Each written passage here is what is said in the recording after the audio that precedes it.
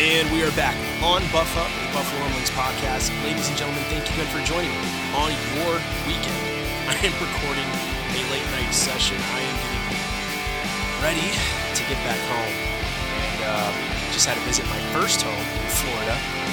Having a blast. It has been a blast. Had a ton of fun with a bunch of family. I was in Hollywood Horror Nights for 2 nights. And you can imagine how that went. First night was amazing. Ended on a really good note. And the second night, let me tell you, we had to power through it, guys. I literally had to do 2 nights just to get all the haunted houses done. It was terrifying. It was super fun. I definitely went to Harry Potter. For anyone who's a fan of theme parks, I was at Universal Studios, and I went to get some Magic Kingdom action out there. It was a good time. But guys, we're here to talk about this, right? And let me tell you, go around Disney one time, we're into at least 10 to 20 Bills fans, at the least. And it was really neat to see everyone's camaraderie. Just would stop at a bar, had some sushi, and here comes a Bills fan. Would stop at a ride, just kind of looked around, there's another Bills fan. And everyone's just high-fiving each other. From all walks of life, everyone's just a Bills fan nowadays. It's so crazy. It was not like that growing up. I think whenever you found someone, you just felt like there was a deep, love for each other and whatnot, but and connection. But seeing people who are Bills fans now, it just kind of feels like they're coming out of the closet about it. They look like they never were a Bills fan type deal. But it's cool.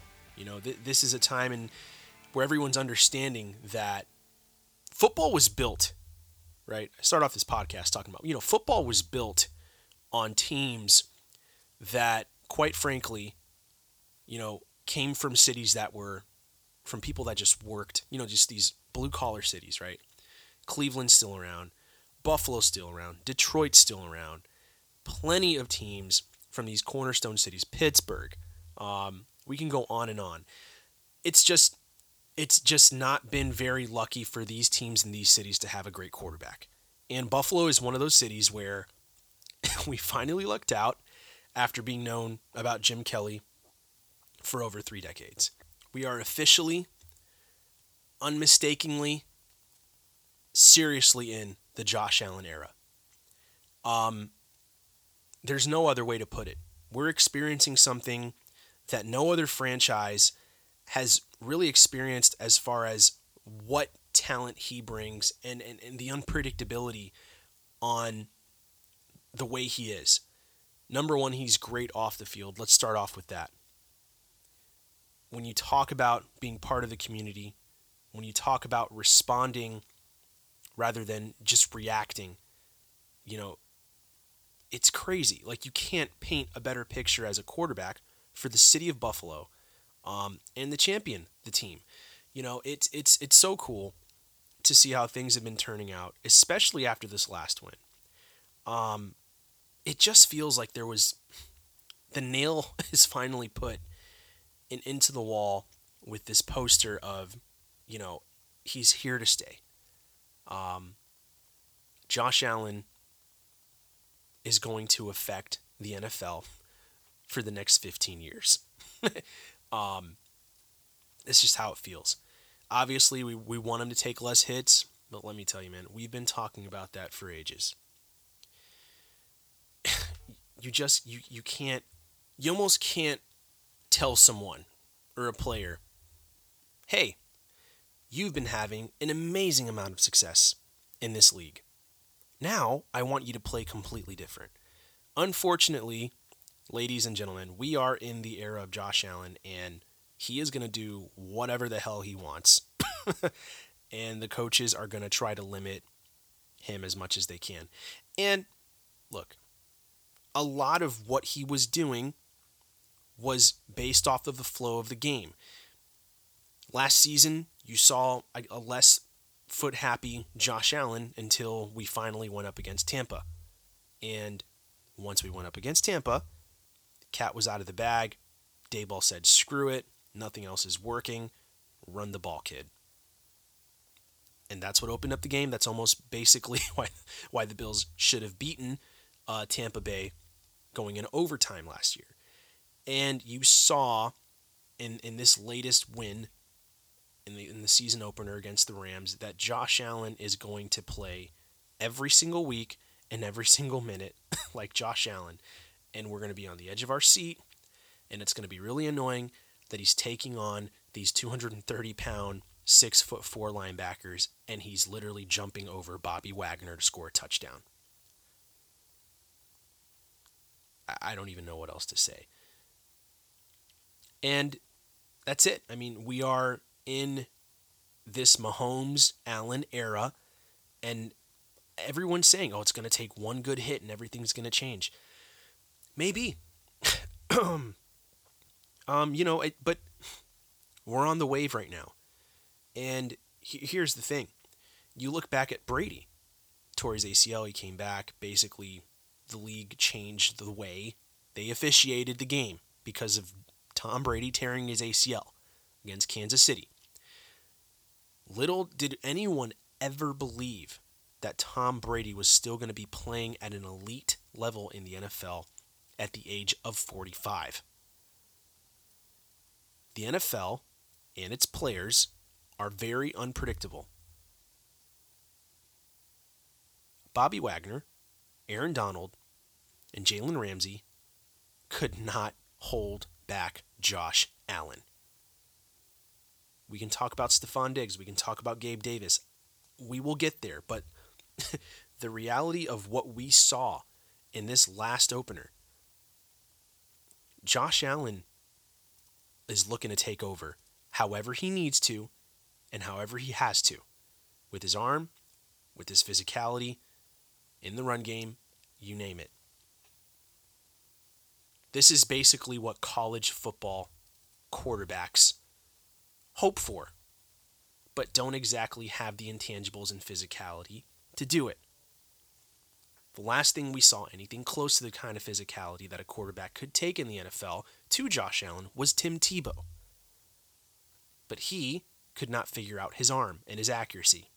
And people still believed in him. That's why everyone is so enamored and just dumbstruck by what Josh Allen is doing with his size and the way he's going about it. Now, I want to switch gears here. Obviously, getting off this Josh Allen tirade and whatever, but because I've been on the other side saying, man, like the run game needs to eventually figure itself out. But it's one of those things we're starting to realize, guys. Unless James Cook can start cooking, nothing's really going to change, and we're just going to see 6 to 10 carries from Singletary to win the game out of the running game.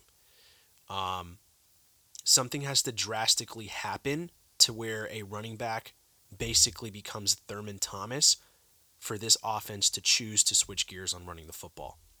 They want to throw the ball. Even when Josh Allen is, throwing interceptions here or there, you name it, right? They trust him. You look back at Brett Favre. Brett Favre, early in his career, even when he was having some success, Green Bay just literally said, screw it. We're going to live and die by your arm and by the way you play, and we believe you're going to take us to the promised land. That's literally what I think they feel about Josh Allen. So now the question is, what is the next level for this offense? I think it's Gabriel Davis. I don't see anything else that pops out from this offense that can take it to the next level. We know the spice, right, that you get out of a guy in Isaiah McKenzie. We saw a little spark from Jamison Crowder. I still think that it's going to take a little time. He started to figure him out even after the pick. But I say Gabriel Davis because, let's be real, Gabriel Davis would have almost been labeled a superstar if he not only would have gotten that first touchdown we saw, but that deep pass, if he would have shook off that cornerback and ran it in. Touchdown, bomb. That's what you expect out of your big-time receiver. And this is what I was talking about before the season started. The Bills basically have to look at Gabriel Davis now as the transition out of Stephon Diggs.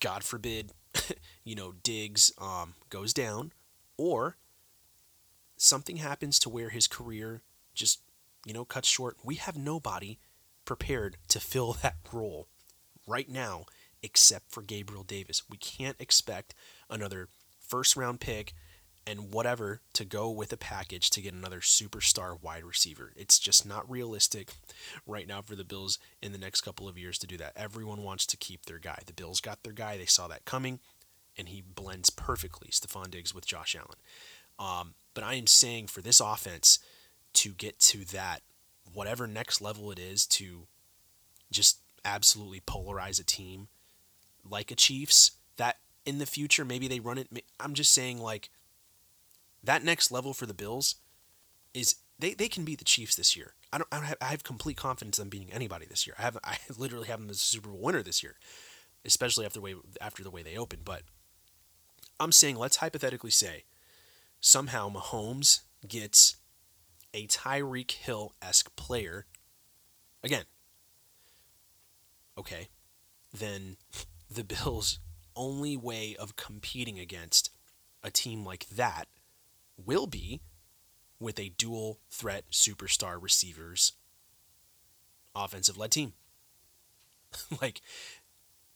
And I'm saying, like, I say Gabriel Davis because I don't think that Dawson Knox will be that superstar like a Travis Kelce. I think he's going to be great, but I haven't seen enough out of him. It's going to take a lot of time for him. I think he's great. I think we re-signed him. I think it's awesome, but there's still a lot to be said. Gabriel Davis has a 4-touchdown playoff game. He came out of the gate in this season after that outing in the playoffs with a touchdown and sold it beautifully, and then opened up the offense when they needed it most, and Josh Allen cracks open. I call them cold ones, cracks open a cold one deep and just bam, glass shatters, Stone Cold Steve Austin. Like, those type of plays. That's what the Bills consistently need in order to stay up top as that top dog. Now, shifting gears here from the offense, let's talk about the defense, right? Now we have what almost feels like the Achilles heel of the Bills, which is very odd that it's happening on the interior defensive line. I would assume this would have probably popped up on the secondary based off of how much continuity they still need to build and familiarity with each other with these young guys. And what you have is the interior defensive line having some issues right now with injuries. So right now we got Ed Oliver and Tim Settle, both dealing with ankle and groin injuries. So I'm more concerned about Ed Oliver right now because this was a season that everyone's expecting him to really help lead, and especially with Daquan Jones and Tim Settle brand new to the team, he needs to be healthy. Ed Oliver is an absolute monster, and defenses are terrified of him. They will collapse the pocket quickly, and you already see Jordan Phillips getting loose back in Buffalo, and it's so awesome to see that. But I don't anticipate it being a good idea to give Jordan Phillips too many reps. I think this rotation is really, really helping him get back in the swing of things. So this is not very good to start off the season this way. Groin injuries are very tender. Ankle injuries can be nagging the entire year. Now, if we're going to talk about this week with the Titans on Monday night, quite frankly, I think they could be ready. If anything, at least one of them, and Ed Oliver, can be ready, and they can kind of rest Tim Settle. But you kind of feel like you want both of them just for the Derrick Henry effect. I mean, you know how the Tennessee Titans like to play Buffalo. And also, this is interesting. When's the last time Buffalo played Tennessee at Buffalo? I don't remember. It's been ages. Every time Buffalo faces Tennessee, they go to Tennessee, and it is the most annoying thing in the world. So, I want all the cannons available. I want all the ammunition available. Every single man on deck for this game. They need to be punished for the way they've gotten away with putting the Bills on a billboard, so to speak, and being that team that kind of just unseated them last year at taking that number one seed. Bills win that game. They potentially are the number one seed, if not guaranteed the number one seed last year. Now they don't have Landry, so it's going to be interesting to see how they cover the inside. I see this game turning out in the Bills' favor very quickly if they can attack the inside, which we're going to talk about the game more, but talking about how to really stifle the Titans and really embarrass them, you get to Henry quick and you let him know with physicality you ain't going to do SHIT this whole game against us, and you're going to have to rely on Ryan Tannehill to throw that football around, which they do not have any weapons unless they just start emerging middle of the game in Treylon Burks, which we know. He was a highly graded wide receiver coming out of the draft out of Arkansas, if I'm not mistaken, and everyone was eyeing him.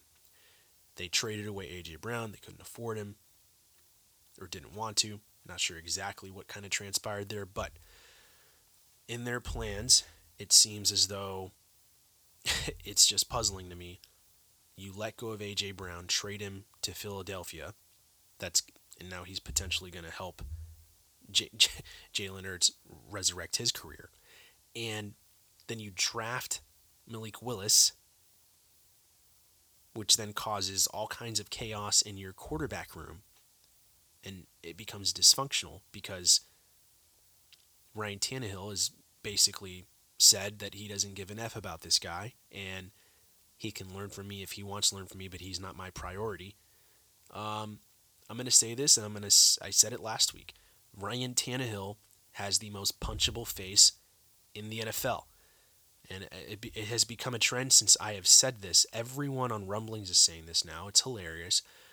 A lot of Bills fans are saying this now. But yeah, Ryan Tannehill is a glorified backup. If there ever was one, it is Ryan Tannehill.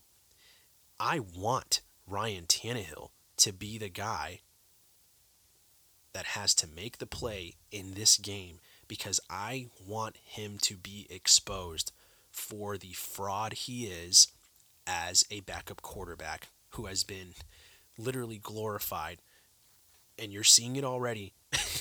They lost to the Giants, okay?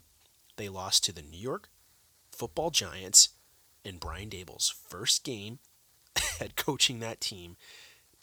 Could they have won it with the field goal? Yeah, whatever. They lost. And a lot of that falls on the quarterback's shoulders from not being able to get plays done and get the ball down the field when you need it. And you're starting to see, look, they get rid of A.J. Brown. Pressure is on you, Tannehill. We have plans as an organization to do things differently, right? As far as our methodology goes with our offense, our scheme, we don't need A.J. Brown, basically is what they said. So now you got to muster up some courage and some moxie and some smarts and lead this team with who we have.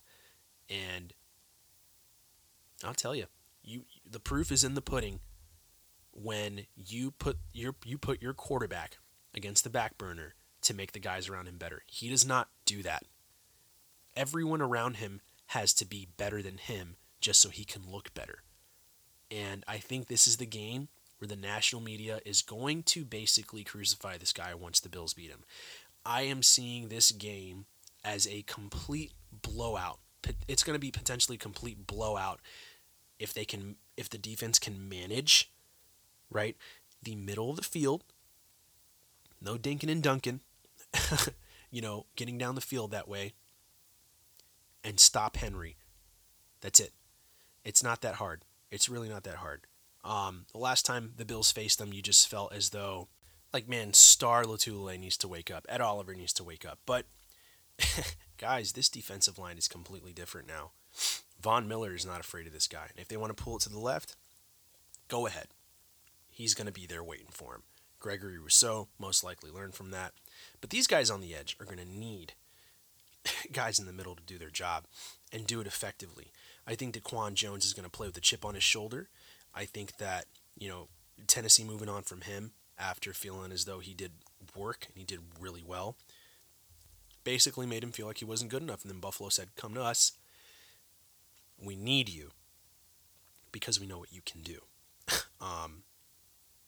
It says a lot when this guy wasn't even on anyone's radar, so to speak. And then Buffalo goes out of their way to really get a guy that is hungry, still in the middle of his career. He's ready to go. He's in his prime. And, for the Buffalo to get what they've gotten out of DaQuan Jones thus far, not just out of, this first game, but just the preseason, everything that you've seen little by little, his schematically how he fits, it's going to be interesting to see, what he brings as far as preparation for this game, because we're going to see it really quick. Tennessee's not going to care. They're going to say, we're going to run it. We know we don't have a guy to throw it over. We don't have a guy to throw it over the top. We need to make this defensive line feel like they can't compete with us, which good luck with that. It's not going to happen. This team is ready. They are primed. This is the game that I think Buffalo really had circled. They want Tennessee. They want to open up at home, and this is going to be a big momentum shifter for them. Ladies and gentlemen, thank you again for joining me on Buffa, a Buffalo Rumblings podcast. Again, I'm your host, Steve Vega. Guys, you'll be hearing me every single weekend before the games. Kind of a wonky little schedule for me, because I've been on vacation. But guys, I'm going to leave it at this. Daniel Jones against Tennessee last week had 115.9 QBR rating. We got Josh Allen. Go Bills. And to all the first responders and military out there, thank you for what you do for our country, our communities. Again, thank you for listening. Go Bills.